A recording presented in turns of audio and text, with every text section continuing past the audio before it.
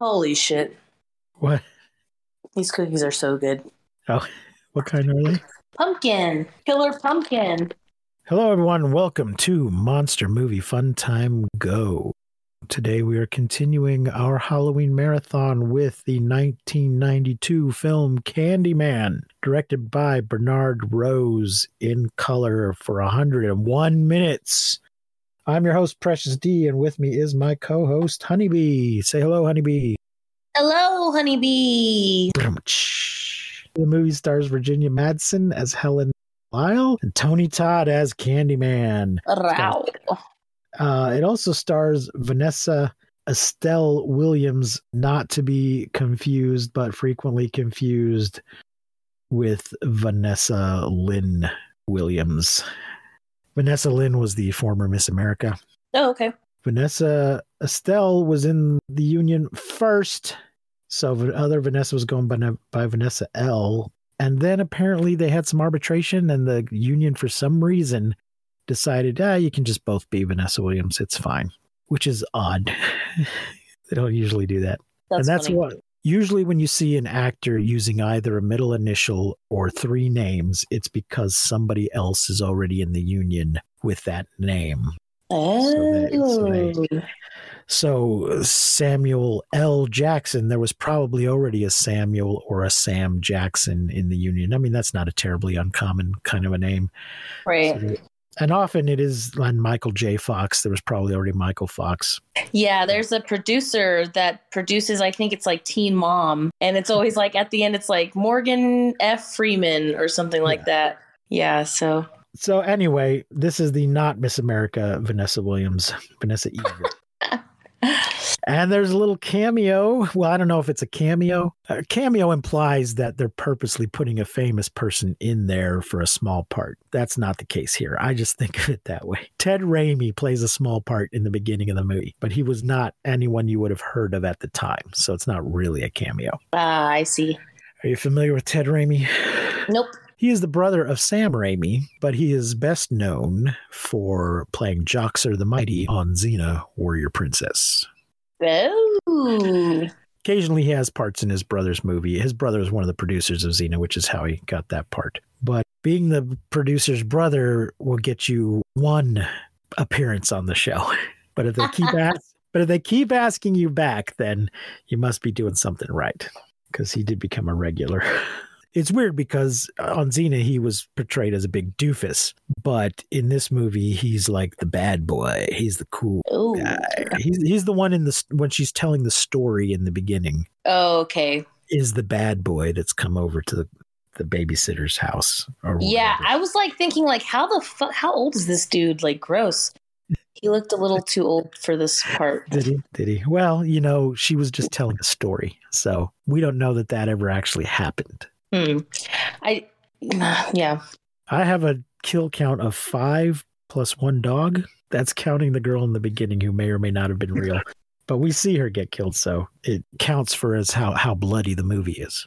Yeah. The budget was $8 to $9 million, and the box office was $25.8 million, and it has spawned 3 sequels. And got a bunch of awards way back. Really? Fangoria Chainsaw Awards, not like real awards. Oh. Horror awards. Well, it got Fangoria Chainsaw Awards for Best Actress, Best Studio Wide Release Film, Best Screenplay, Best Actor, Best Supporting Actress for Vanessa Williams, Best Soundtrack, Philip Glass did the soundtrack. The Saturn Awards, which is a big sci-fi award, well, sci-fi and fantasy, and I guess they include horror. That's for film and television.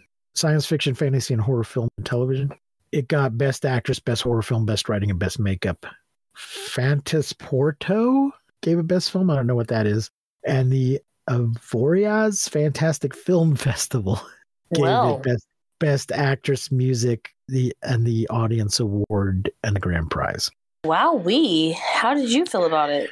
I've always had a problem with this film. Have you ever seen it before?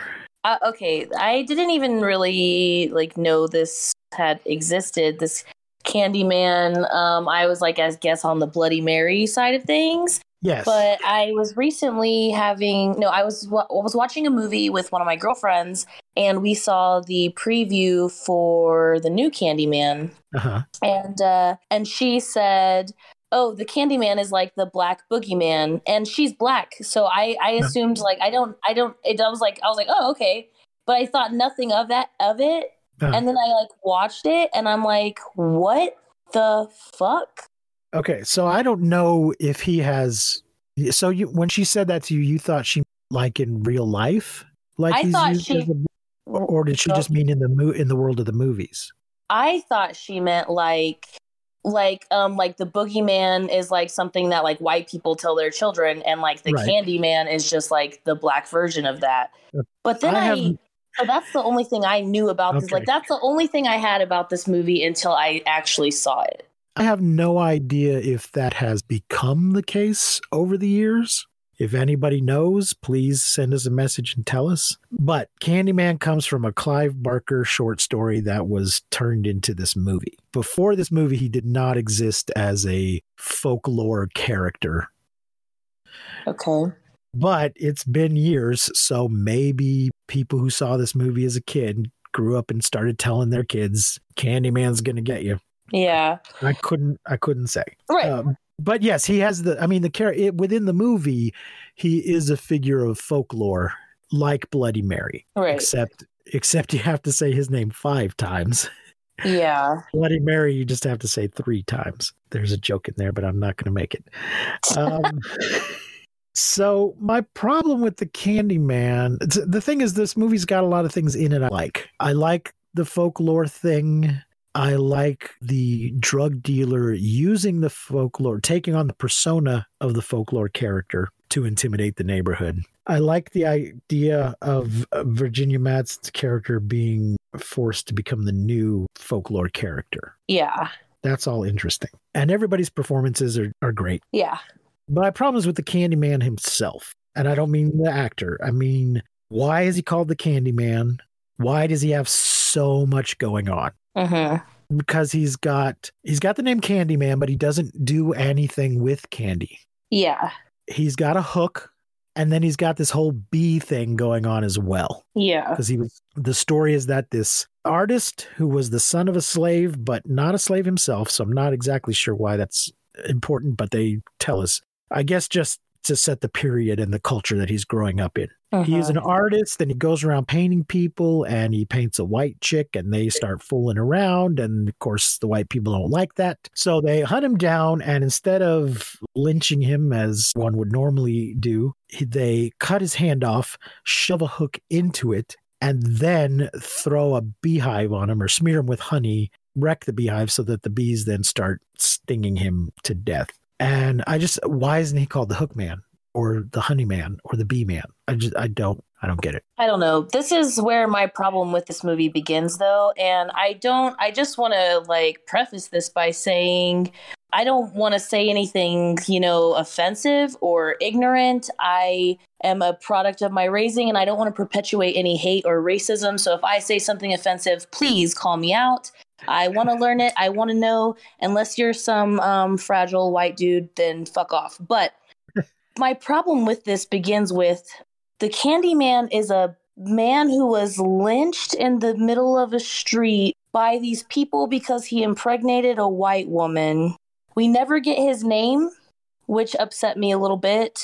They never tell us like his real name, but he's a real person. Like it's based on this real story in the movie. Right.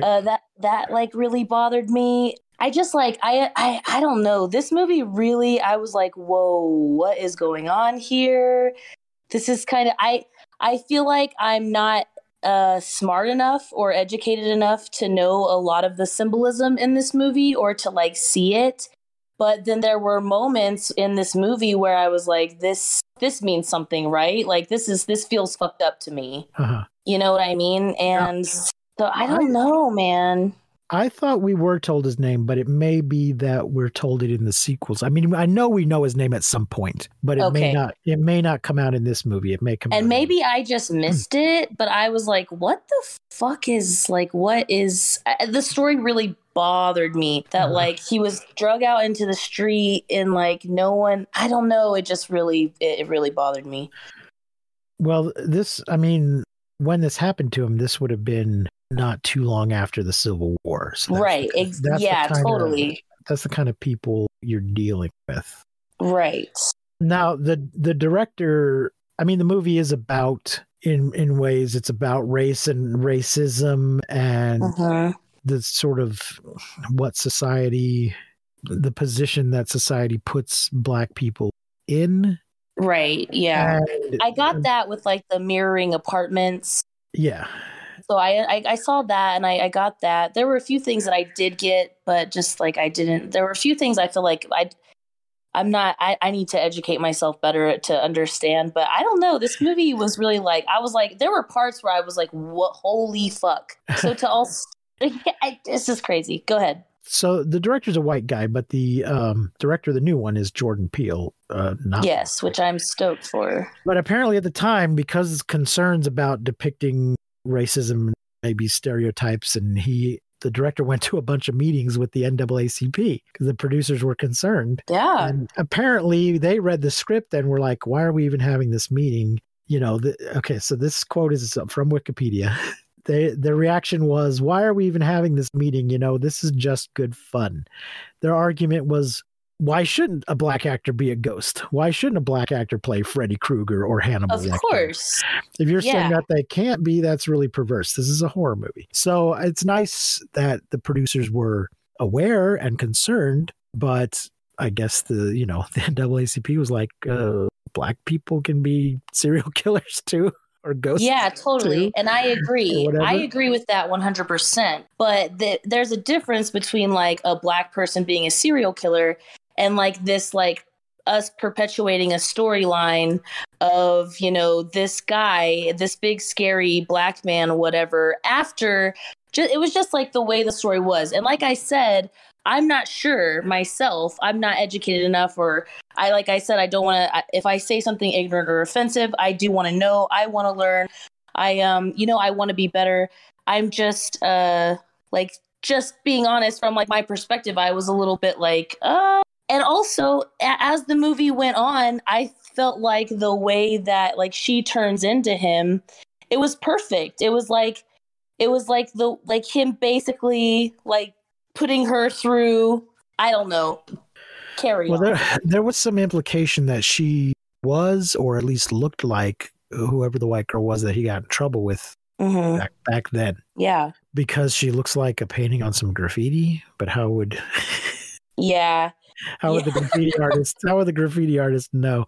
I don't know. All those white women look alike, I guess. The thing is, it is, I think, part of the tradition of this kind of folklore character that they have been wronged in some way. Yeah. That when they were alive, they were somehow the victim, but now in taking their revenge, they end up creating a lot of innocent victims themselves.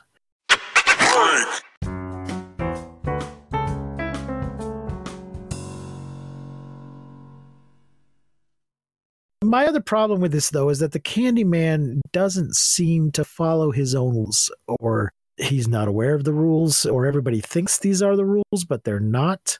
Because the story is that if you say his name 5 times in a mirror, and apparently it doesn't have to be the same person saying it 5 times. Because in the opening story, the guy says it 4 times and then leaves the room, and the girl says it the 5th time. Yeah.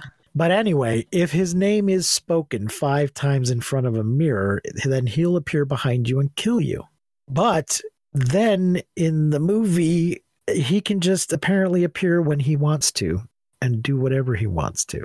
Because the problem is that there's the folklore of the Candyman, but as Virginia Madsen and her friend Bernadette, played by Cassie Lemons, they're working on a thesis. Apparently you can work on a thesis together. I don't know. Yeah, I don't know. Can you get a joint doctorate? I don't know, but they're working on a thesis.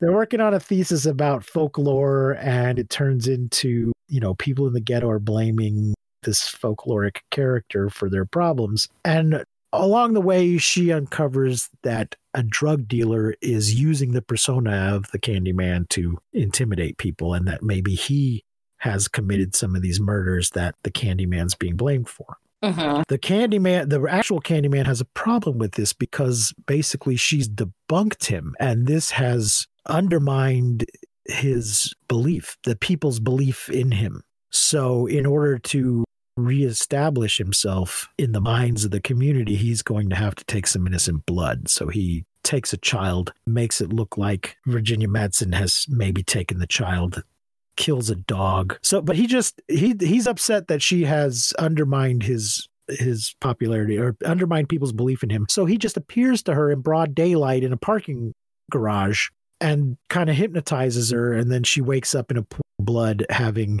appeared to have killed a dog and possibly taken a baby and put it somewhere.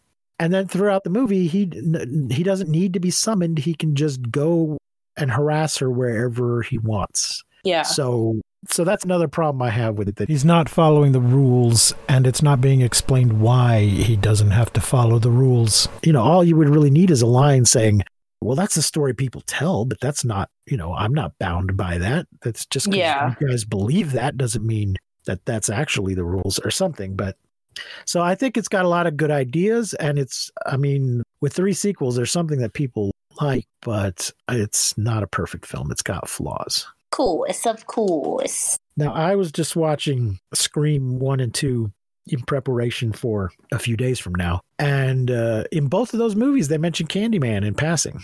Oh, wow.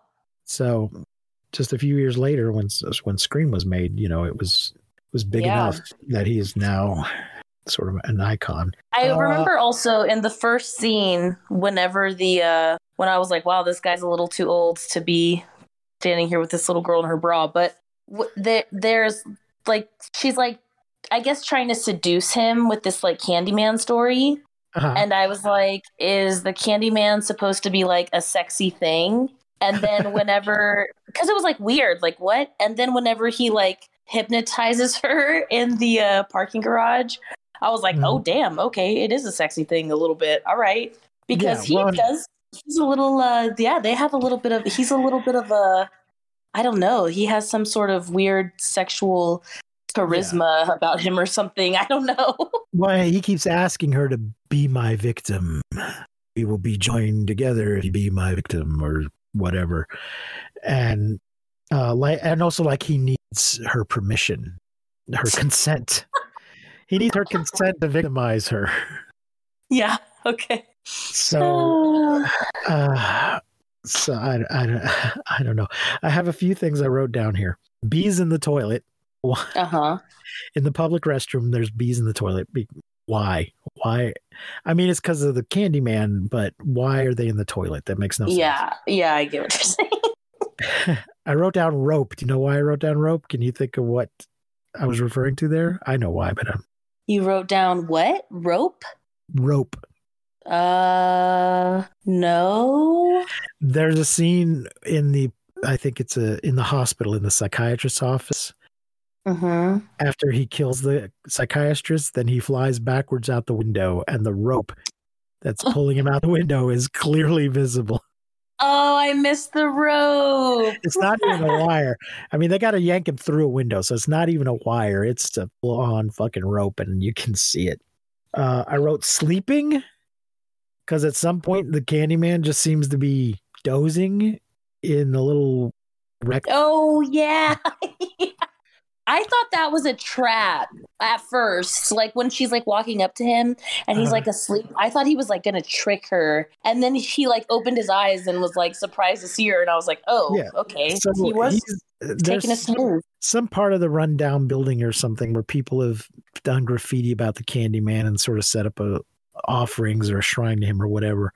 And he's just asleep down there. I'm like, but isn't he supposed to be, a ghost? Why is he just asleep? That didn't make any sense to me. Yeah, it really doesn't. And then I wrote, kid sleeps in junkyard. Yeah. This little kid that shows her where the Candyman is with the drug dealer. The drug dealer. Later on, we see him at the projects. I thought it was a junkyard, but I think it's things they've piled up for a bonfire for some reason. It certainly turns into a bonfire. There's a point when they pull back and it looks like a pile of stuff in the middle of a lot rather than an actual junkyard. But it's dark out and the little kid is just, it looks like he's just hanging out sleeping. I mean, we don't ever, when she meets him, he's just hanging out in the hallway. They go to the police station. At no point does somebody say, we've called your mother. She knows where you are. It's going to be okay. They talk about taking him home, but they don't. So I don't know. Maybe this kid's homeless and just sleeps in the junkyard. Yeah, I guess so. But at the end of the movie, he's with Vanessa Williams and somebody's put a bow tie on him. So I guess he's going to be okay. I guess she'll take care of him. I hope. That's funny. Aw. So what are you going to rate this movie out of 5 Halloween? I think it was a good movie. I did enjoy it. There were just some things that I was like, I don't know if this is like concerning or not. I'm not sure. And I feel like because we live in like such a political climate where like fear and stereotypes just like tear us apart. And this movie is kind of one of those movies where you can really see, stereotypes, in the ghettos and stuff like that. And even at one point, the main character, Helen, says, it pisses me off that they called the police, these people called the police and no one would come and help them. But a white woman gets beat up and they shut the blah, blah, blah down. Yeah. So like there was like, there are things. And I think that it's, just, it's a good movie. It was a good movie. I liked it. There were things I liked about it. There were things that I just need to further educate myself on and figure out, Okay. I'm giving it 2.5. 2.5. I would say a solid like 3.5 for me. Okay. It's just the things that don't make sense just bug me enough that it kind of spoils the rest of it for me. Yeah. I understand. I understand. There was definitely some things. Like there was this one part, where she summons him in the doctor's office. Does she? Well, yeah.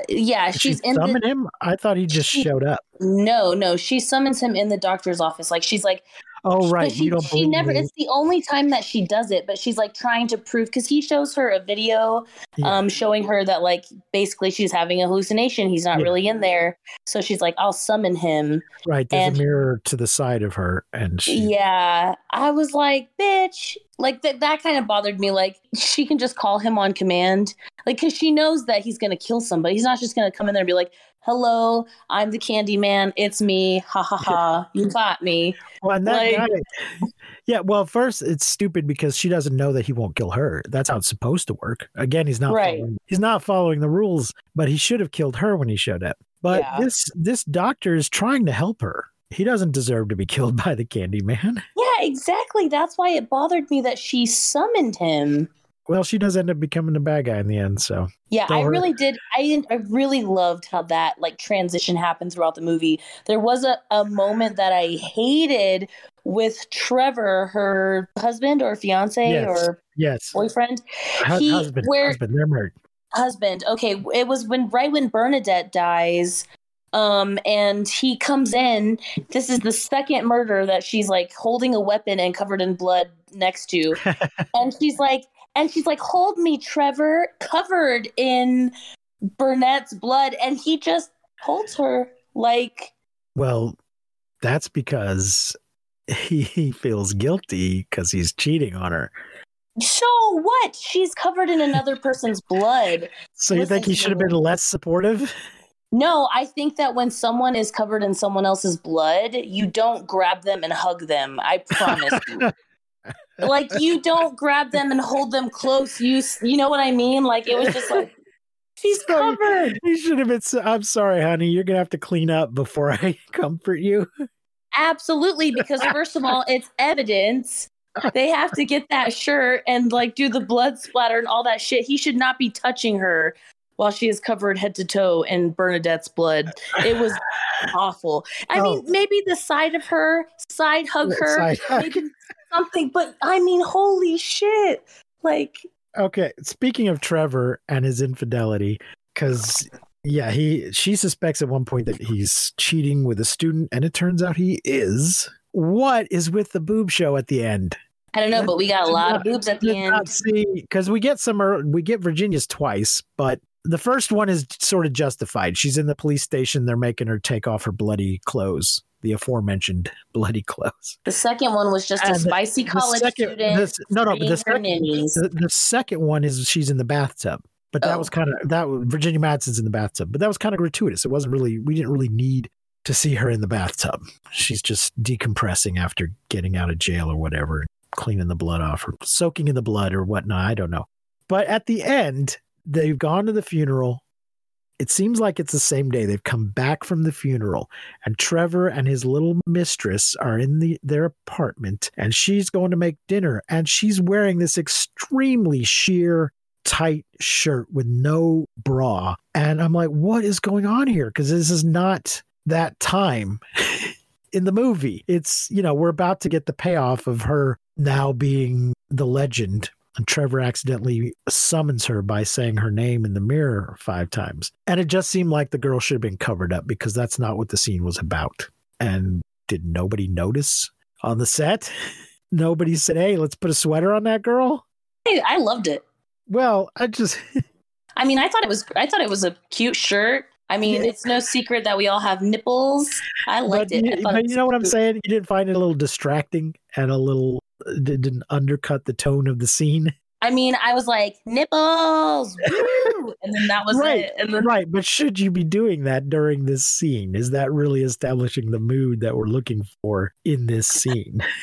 I thought it was great. Okay. I understand what you're saying, though. All right. Oh, something else. When all of the people came to the funeral, to Helen's funeral, and threw the hook in there, yeah. Is that because they she's the Candyman to them? They realize that it's her? They were honoring the fact that she rescued the child from the Candyman. Okay. Does make it unclear how she now becomes the legend. Well, I guess Trevor just turns her into the legend by that happening. Okay, I totally misunderstood that. I thought that she was everyone thinks it's her. They're like, the Candyman's in there. I saw the hook. The people catch it on fire. She's already been caught several times at these murders. I'm thinking, oh, now she's caught at this fire. But now she has the baby. They saved the baby. But she thought that she's the one who took the baby. Right. So it's not like she just got smoked out. The mother is now acknowledging that I understand she didn't take the baby, that it was the Candyman. Oh. And that she died rescued. Came to be like, fuck you, here's your hook. I hope it dies with you, you piece of shit. I took it as we're acknowledging that she rid us of the Candyman, and we're gonna bury what's left of him with her. You. That's how we're honoring her. We're putting the Candyman to rest because she vanquished him through herself. Okay. I don't know. That seems weird to me. But it's just another way in which this movie doesn't quite work, I guess. Yeah. If someone was a mass murderer and we thought it was this one person this whole time, but then she saved my baby and we find out it wasn't her, I'm not going to bury anything of that mass murderers with her. Yeah, That's fucked up. Yeah, it was a little weird. Yes. I thought she was like, haha, now we found out that the Candyman was really just this white bitch and fuck her and we're going to take your hook, Satan. No. I was like, damn. I think it was a trophy, I guess. Or their way of laying the Candyman to rest. Is how I Okay. That makes me feel a little bit better. I think they were acknowledging their debt to her. Weird. Because you don't put on a bow tie to say fuck you. You put a bow tie on to say thank you. Yeah, sure. I'm so excited for the next one, for the 2021. Have you already seen it? Yeah, I watched it yesterday, I think. Nice. I am super excited for it. And is it better? Or don't tell me anything. Okay. So, tomorrow we'll be doing the new Candyman. We're going to skip Candyman Farewell to the Flesh and Candyman Day of the Dead. Oh. Though that's 2 and 3. They're described as standalone movies that make a connected story. 2 and 3 are connected to each other, but not so much connected to the first one. They still have Tony Todd playing the Candyman, but there's no acknowledgement of Helen and what the fuck, really?